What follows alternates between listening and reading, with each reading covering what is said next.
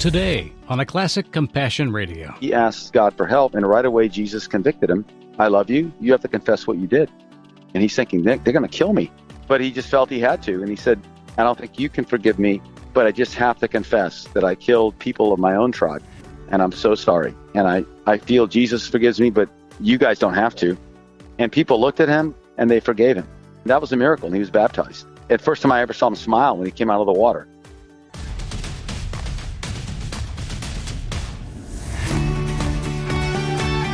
Back with us today is one more segment with our good friend David Eubank of the Free Burma Rangers. And I'm so glad to have you back for one more day to talk about the work you've been doing for the past few months in Burma, someplace that's very close to your heart, very close to your base, but is full of challenge right now. David, welcome back to Compassion Radio. Thank you. And I love how you ask questions and also encourage people to pray, man, because we're in this together. Yeah. We're in this together. Thank you for your voice. So let's talk about Burma this time. It's not in the news here much, but there's big news and big challenges there. Yes, sir. Burma has been in a civil war for 72 years with a series of military dictators of the majority Burman ethnic group, which is about half the population, fighting against about 100 different groups, all of them smaller than the Burmans, but themselves comprising together almost half the population. On February the 1st, 2021, the dictator said, okay, that's enough of that experiment. They arrested anybody who'd been elected. Yeah. And they launched new attacks against the ethnics. And what surprised the dictators, when they arrested the people, the Burman people themselves that live in the cities and the plains of Burma, the Burman people rose up and said, no. We like that taste of democracy. We won't give it up. Over 1,100 men, women, and children, Burmans, have been shot down in the streets of Burma now. Wow. Thousands have fled to join the ethnics in the mountains. The Burmans say this: please forgive us, ethnic people, because all these 72 years that you fought, we didn't really think about you because it was our government against ethnic people. Now we know what it feels like to be oppressed by your own government. Please forgive us and help us. And the ethnics have accepted them and said, we forgive you. Join us, because together we need each other for Burma, the Burmans and the ethnic minority. It sounds like the first real bridge then between the Burman people and anybody else who's not them. It's the first one I've ever seen, sir. I have never seen the unity that I feel today in Burma. You know, there's plenty of disunity still. There's plenty of people who don't trust and like each other. However, I've never seen this level of cooperation and unity of purpose and humility to ask forgiveness. And that's a new thing and a wonderful thing. So what it meant for us, I was in Burma when it happened, and we were already helping about 4,000 displaced people. And when the Burma army increased their attack, we went up to 200,000 people hiding in the jungle. Wow. How are we going to feed them? Right. And then we had thousands fleeing the cities. How are we going to take care of them? And I remember in the jungle one morning just praying to God, we need a lot more money to take care of these people. I need more team members. Yeah. How can we handle this mass? And I felt God tell me this: the problem isn't money.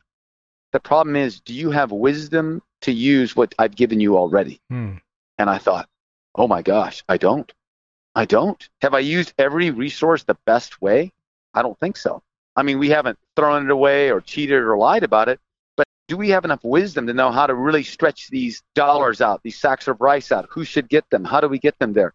I said, no, God, you're right. We don't have that wisdom. I'm not going to ask for any money. Just please give me the wisdom to use what you've given me. Time for loaves and fishes kind of prayers, huh? Yeah, I just said that prayer and I felt peace. Okay, we don't need any more money. I only need to do what you have me do. We're not God. We can't save everybody. Right. And as we prayed that, we found new ways to use our funds and more judicious ways. But then God gave us more funds. Not just us, but other groups as well. And we're able to reach out to most people who have been displaced and give them something: a month of rice, 2 weeks of rice, some blankets. And that's been wonderful. We have 100 ethnic relief teams in Burma working pretty much nonstop, trying to give relief during these heightened attacks. Amazing. Because the coup that started 1 February, that reinstated all the old powers and stripped every shred of democracy away, has only grown in its attacks. The military keeps attacking more and more. Villages near us were bombed. They tried to bomb our training camp, but missed. They hit the ridge right above us. Ooh. The situation is worse than I've ever seen it in terms of attacks and displacement. However, there's more hope than I've ever seen, and there's more of a united front between the Burmans that are resisting the Burma government in the cities and the ethnics in the mountains. So I believe, I can't prove it, but I believe change is coming to Burma. And the dictators will change their hearts, or they're going to fall or run away or something. That's my prayer, and that's what I believe will happen. So you really are praying for a noble revolution. Yes, sir. What is the day-to-day work like for the Free Burma Rangers in that country? Obviously, you took the name from the region because that's basically where the ethnic groups were that you raised up fighters to become missional in their work and save lives rather than taking them. But they do unique work there that they can do in cultures that are very similar to where they grew up. So what's unique about the work you do there compared to running off to Iraq or Syria or someplace else? Well, the men and women that join us, it's mostly men, but some women join also as Good Life Club counselors or as medics generally. These people are all local mountain people. They're like Davy Crockett and Daniel Boone. They're tough. They're physically tough, walk all day, all night, catch fish with their bare hands, hunt with muskets, crossbows. Yeah. They're real woodsmen. So you don't need to train them to do that, to live in the jungle. But the training we give them starts with spiritual, which is you don't have to choose Jesus, but this is who Jesus is to us. We encourage people to pray and ask for help from God. And we ask them the question, who are you going to serve? Who is your God? Because you're going to have something. And then we talk about what we've experienced in God and how he changes our hearts and lives. And then we give medical training. We give video and media training to tell stories. We give dentistry training. We give meal packing and supply loading, swimming, rappelling, map making, drawing, interviewing, all the skills that are needed to help people and get the news out in the jungle. And that's a 3-month training. And after the training, we go on foot, maybe with some horses or villagers helping carry supplies or both. And we walk in the jungle to places that have been attacked. So a typical day would be you'd wake up at dawn, let's say 5 or 6 in the morning, pack up all your backpacks, pack up the horses with relief supplies, gather together, eat real quick a little bit of rice you've cooked in a pot over the fire, put the fire out, and then gather together and pray. Pray about what we're going to do today, ask for prayer requests. If we're not in a hurry, we can read some scripture and talk about it. If we're in a hurry because we're late to something, then it's what are the prayer requests? Let's pray for them. And then we all say the Lord's Prayer together. And then off we go. Now you're walking 10 miles, 20, sometimes 30 miles. Up and down mountains, you probably got 40 to 50 pounds of supplies in your back. It's a pretty good workout. The mountains are not that high, 7,000 to 8,000 feet at the highest, but the valleys are down at 1,000 feet or under. So you're going, 4,000 or 5,000 feet up and 4,000 or 5,000 feet down. And it'd be kind of like walking in the Appalachians in the summer. Yeah. Pretty hot. And then you walk and you end up at a village that's been displaced. So maybe it's burned. Part of the team will document with film and camera what's happened in the village. And then you'll find where the people are hiding. Maybe they're one mountain over in a ravine. You walk into there and pray with them. And then you'll say, hey, we're here to help. And we're really sorry what happened. Who wants to tell their story? And then people come up, oh, film me. I want to tell what happened. And they'll tell you the story. And then we'll say, okay, tomorrow we're going to stay here with you tonight. And tomorrow we're going to have a food distribution, a medical clinic, a dental clinic, and a kids program. So everybody in that valley who's been hiding will come, tell their stories. Kids will have a fun program to forget the war for a day. We'll talk a lot about centering things on God so that our hearts are with him, not on what's bad's happened to us. We find out what food and maybe shelter needs they have. They need tarps because they lost their home. They need bedding. They need food. And we'll put a request in that may take another 2 weeks to come by horse and mule. And in the meantime, whatever we have on our hands, we give them. And we run a medical clinic. Maybe someone was shot when they fled, or they had malaria, or they got to give birth to a baby now. And we run a dental clinic, and my wife and kids and other rangers run a kids program called the Good Life Club. And that's like outdoor Sunday school. So that would be a typical day, and spend the night, maybe do it again the next day, and then move to another area of need, mostly by foot. I'm trying to imagine, having been through Vacation Bible School as a kid, you probably did too with your ministry family, going to a summer camp to learn about the Word and have activities and have it in the middle of a MASH unit and a relief supplies distribution and all that stuff happening all simultaneously. It would put a whole new level of sensation on what was happening there. And these people are seeing in your eyes and your hands the entire world coming to their rescue and giving them not just a little bit of diversion, but a real connection with people they never would have met before had God not allowed them to show up to help them in their hour of need. So it is one of those windows that only God can orchestrate those kind of divine appointments. Let me ask you about the supernatural part of it. You challenge the people, whether they subscribe to Christianity as a religion or not. You tell them, go ahead and ask God for something and see what he'll do. Tell me a story about somebody who did that and how God answered. Well, one guy, he's actually in the film. He was an ethnic Karen, tribal guy who ran away from home and ended up being forced in the Burma army. And then when he joined the Burma Army, he became a pretty bad guy, and he went out on attacks against his own people with the Burma Army and killed them. And then he got sick of that and sick of himself. He ran away, and he found us, and he didn't tell us what he'd done. He just said, I want to work in relief. But as he was working with us, and we're talking about praying to God, he asked God for help, and right away Jesus convicted him. I love you. You have to confess what you did. And he's thinking, they're going to kill me if I confess what I did to our group. But he just felt he had to. And he said, I don't think you can forgive me, but I just have to confess that I killed people of my own tribe, and I'm so sorry. And I feel Jesus forgives me, but you guys don't have to. People looked at him, and they forgave him. And that was a miracle, and he was baptized. At first time I ever saw him smile when he came out of the water. You know, that was one. And then we have, so many. Someone's bitten by a snake. They think they're dying. He's a Buddhist. And I said, hey, man, I don't know, but you can ask Jesus to help you, and I think you should right now because you're going to die of the snake bite, maybe. And if you don't, you need Jesus. And he goes, but I said, it's up to you. We're going to treat you anyway. But, man, if I was you, I'd be praying. And he goes, okay, Jesus, please help me. And he was healed. The next day he could walk on crutches because it was a bamboo viper, but he was healed. Yeah. And we baptized him later. We've had many cases where the Burma Army's all around us and closing in on us, and we prayed. We prayed in Jesus' name for a way out, and then they got lost. They walked right by us. They had us totally surrounded, and we had a way out. And so we've had those happen many, many times. You know, one time we had the Burma Army closing in on us, and one of my team members said, I had a dream last night. In my dream, it was a rampaging elephant that had broke its chain, and it was killing everyone around it. It was coming for us. And I feel that Satan, and it represents also the Burma Army, and we need to pray against it. So we all stood there and prayed that day. Nothing happened that day. We were still surrounded, but they hadn't found us. The next night, we found out the Burma Army has stopped moving, and there was a gap we could walk through. And my team member, who'd had the dream the night before, said, I dreamed again about that same rampaging elephant. But this time, there were chains on every leg, and he was chained firmly to trees, and he could not move. And God was telling me when I woke up, I've stopped him, you can move now. And we did.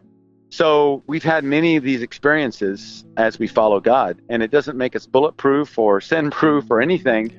But when you know and when you're walking with God, he makes good out of no matter what happens. Friends, if prayer matters to God, it should matter to us. We're taking that to heart here at Compassion Radio, especially in what seems like very uncertain times. When we get up, we're praying for you. When we lay down at night, we're thanking God for you. I hope you'll pray and act with us for these things as well. Friends, I simply ask that you would keep giving so that we can give back to the world through our strategic ministry partners and to you with inspiring programming on this radio station and over the internet. Here's how. The first and best way to reach us is through our website. It's available 24/7. Our safe and secure order form there will get your gift to the places needed most, and we'll do it right away. You can also support us with a call during Pacific Time business hours at 1-800-868-2478. That's 1-800-868-2478. You can also text Compassion to 53445 to give right through your phone, no matter where you are. Of course, you can also put a stamp on an envelope and mail your gift to our Compassion Radio office. P.O. Box 77160, Corona, California, 92877. Again, that's Box 77160, Corona, California, 92877. However you give, we'd love to hear more about why you believe in Compassion Radio. We so much value your messages and letters. Thank you for loving us in this way. It makes you perfect for the circumstances you find yourself in. You have, not just by experience or perfecting yourselves, but you've allowed yourself to be present enough to say, God, do whatever you want with me for this time. Use whatever you want from me to help others. Because you made yourself available, God makes it perfect and makes it a perfect place for you to be. As strange as that may seem to those who can't imagine being in danger's way. You live a life there, and of course, everybody else might say you're an adrenaline junkie, but it's a lot more than that. You have a sense of God's presence that comes from having actually showed up, as you said in a previous program. And a lot of people, I think, want that kind of sense of presence, but they're not willing to pay a price, at least not a price that they can imagine as being something horrible. What do you say, David, to those who really do want to experience God, but they're scared to death of what it might cost them? I'm scared to death of what it might cost. It can cost you your life, Yeah. your fortune, your reputation, your dreams and hopes. All of us are faced with that same, desire to have comfort, to be loved, to have all we want. Sometimes it goes to we want more power or more this or more that. And all of that's threatened when we say, Jesus, I will obey you at all costs. The rich young ruler came to Jesus, said, what do I need to be saved? And Jesus said, sell everything. And he didn't say that to everybody, but he said it to him because he knew that was that man's God. You have to put no God before me. And that rich young ruler couldn't do it. He was afraid. And so for me, I'm also afraid because it may not be your life you lose. It may not even be your reputation you lose. You may just lose the thing. I wanted to do A. Why are you making me do B? I love A. Yeah. And I think for me, the reason we do this, I want it to be in this order. Number one, we've submitted everything to God and saying, do you want us to do this? And then when we feel that peace, yes. Okay, we're doing this because it's God's will for us. That's spiritual. Second, we look at the situation of oppression. It's wrong, and we have the capacity in some places to help, so we should. That's intellectual. Oppression is wrong. You can do something about it. You should do it. That's intellectual reason to do this work. Third is emotional. We love these people. They love us. Sometimes they love us first, and then we really love them. So it's our heart. And the last is our body. We like doing this work.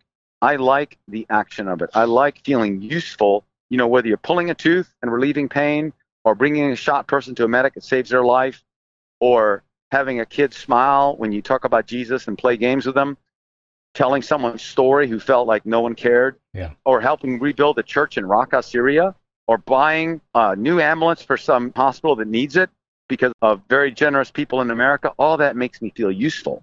And I do like the action. I don't like getting shot. I don't like seeing my friends getting shot. It's horrible. But I like the physical ability. And for me, if I can just keep it spiritual first, intellectual and emotional second together, and physical last, then it's in the order I think God has for our lives. But I think that's true for all of us. Our bodies are important. The needs of our bodies are very important. And if we put them behind God's will, we're going to get what we need. And we're not going to be addicted or dissatisfied.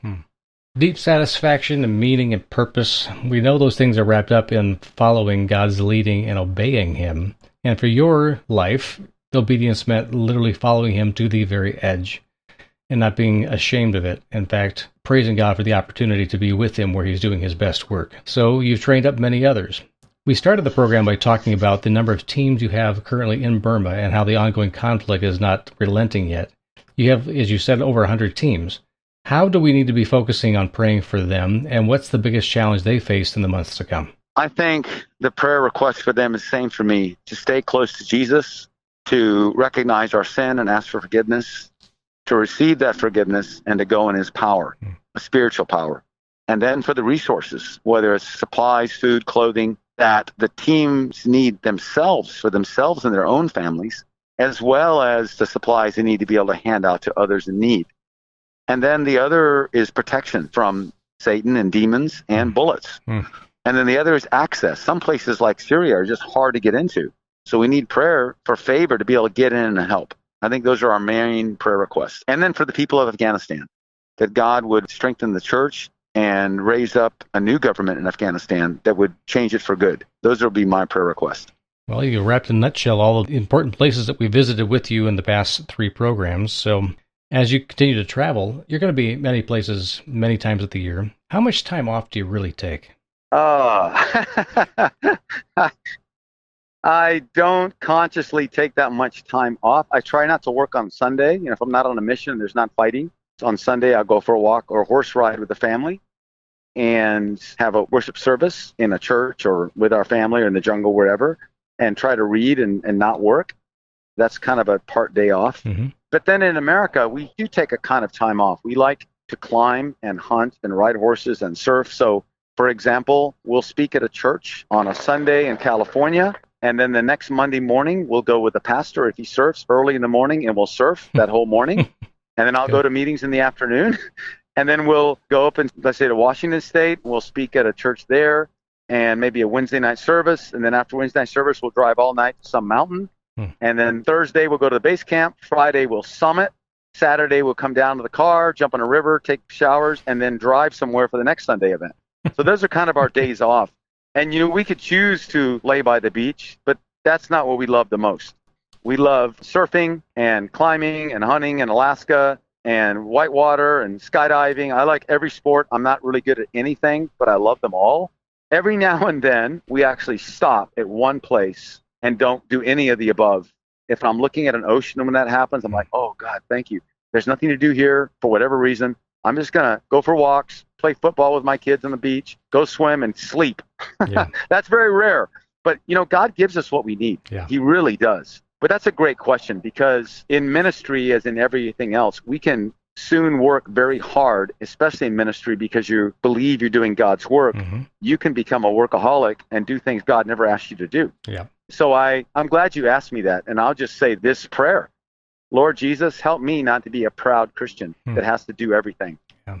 Help the listeners be the same. And Lord, ask for the listeners, for Mom, for everybody in compassion, and for me to take those days off that you give us and not disdain those or think we're too busy for them.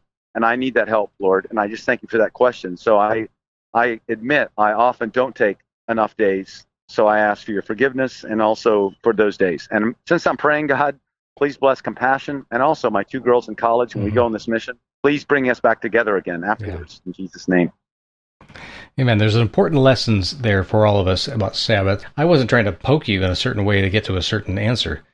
I'm always very curious about how God keeps his people alive and restores them on the hoof. And even if you didn't have all of Free Burma Ranger work in the world that you live in, just your family adventures alone would melt down a YouTube channel.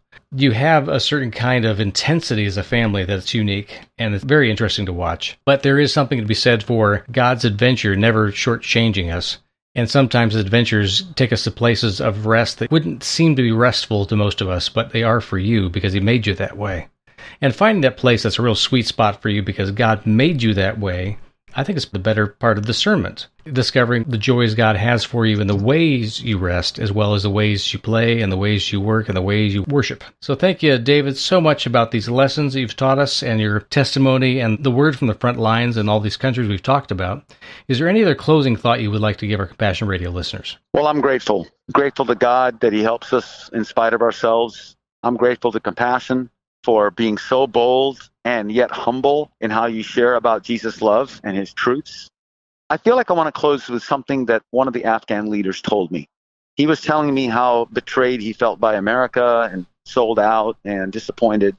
And he had good reasons to be. Yeah. And he said, but please, America, please remember who you are. I care about you. I don't want you to fall. I care about you. I don't want you to fall because I love America and Americans. But know this, it's not just for your sake that you should be following God in righteousness. That's a blessing for you. But you are an indispensable nation. You are needed in this world. There is no other superpower that tries to do what's right or even talks about righteousness. In spite of your many mistakes, you keep talking about doing the right thing in righteousness. Don't lose that, because it's not just for your sake that you need blessing from your family. It's for the world's, because without America, the world will be 10 times worse. Imagine the other superpowers if they take your place. They won't even debate what's right and wrong. They'll do only what's good for them. It'll be just chaos and evil. There'll be no example to look at. So you don't have to be perfect, because you're not. Only God is. But follow him. Confess your sins. And it's for your sake and the sake of the world. And God has blessed you uniquely. Don't throw that away. And we're praying for you. So I really felt that was, to me, an inspiring message that we shouldn't give up. It's not just for America's sake we want to do what's right and be close to God. It's for the world's sake. God has made us a blessing to the world whenever we follow him. Like a friend of mine said when asked, are the Free Burma Rangers good or bad? And my friend said, when they follow God, Free Burma Rangers are very good. When they don't follow God, they're very bad. And so that's really true of us as individuals, as groups, and as nations. So I pray that we would follow God, starting myself, my organization. It's not really mine, but the organization I belong to, and my country, America. Well, friends, you've heard it from Dave Eubank's mouth. If you want to be on the front lines of faith again, pray for your own country. And again, not for the benefit just to us, but knowing that God always pays forward his gifts and multiplies them through the people he gives them. We are good stewards if we will live out the calling and also pass it on to others. So David Eubank of the Free Burma Rangers, recently of Afghanistan, Tajikistan, and now off to Iraq and Syria, and then back to Burma. It's been quite a whirlwind for you this past couple of years, even during COVID times. Thank you for being willing to be out there on behalf of the entire church here in America. We just say, Godspeed, my friend. Keep safe as you go, but more importantly, take risks. We love you, and thank you so much for being on Compassion Radio today. Thank you, and I'll never forget walking through the blown-up rubble of Mosul as the battle went on, and your words comforted me and reinforced me, so thank you. Someday we'll have a face-to-face chance to meet and share those stories again. I would love it. I love it. Until that day, we're praying for you and your team. So thank you again, and go with God. Thank you, sir. Bye-bye. Our thanks again to David Eubank of the Free Burma Rangers. Always an inspiration. You can find out more about their work at freeburmarangers.org. To hear our podcast and to make your love gift, simply go to our website, compassionradio.com. Our toll-free number is 1-800-868-2478. You can also write us and send your gift by mail to Compassion Radio, P.O. Box 77160, Corona, California, 92877. I'm Bram Floria. God bless you, friends.